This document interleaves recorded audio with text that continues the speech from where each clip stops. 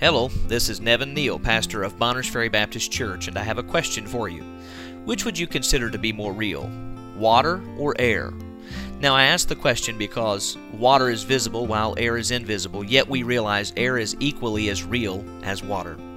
Even so, your soul, though it is invisible, is as real as your body.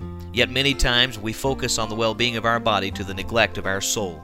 In Matthew 4:4, Jesus is speaking, where it says, "But he answered and said, It is written, Man shall not live by bread alone, but by every word that proceedeth out of the mouth of God." Just as food is necessary to give life to your body, the Word of God is necessary to give life to your soul.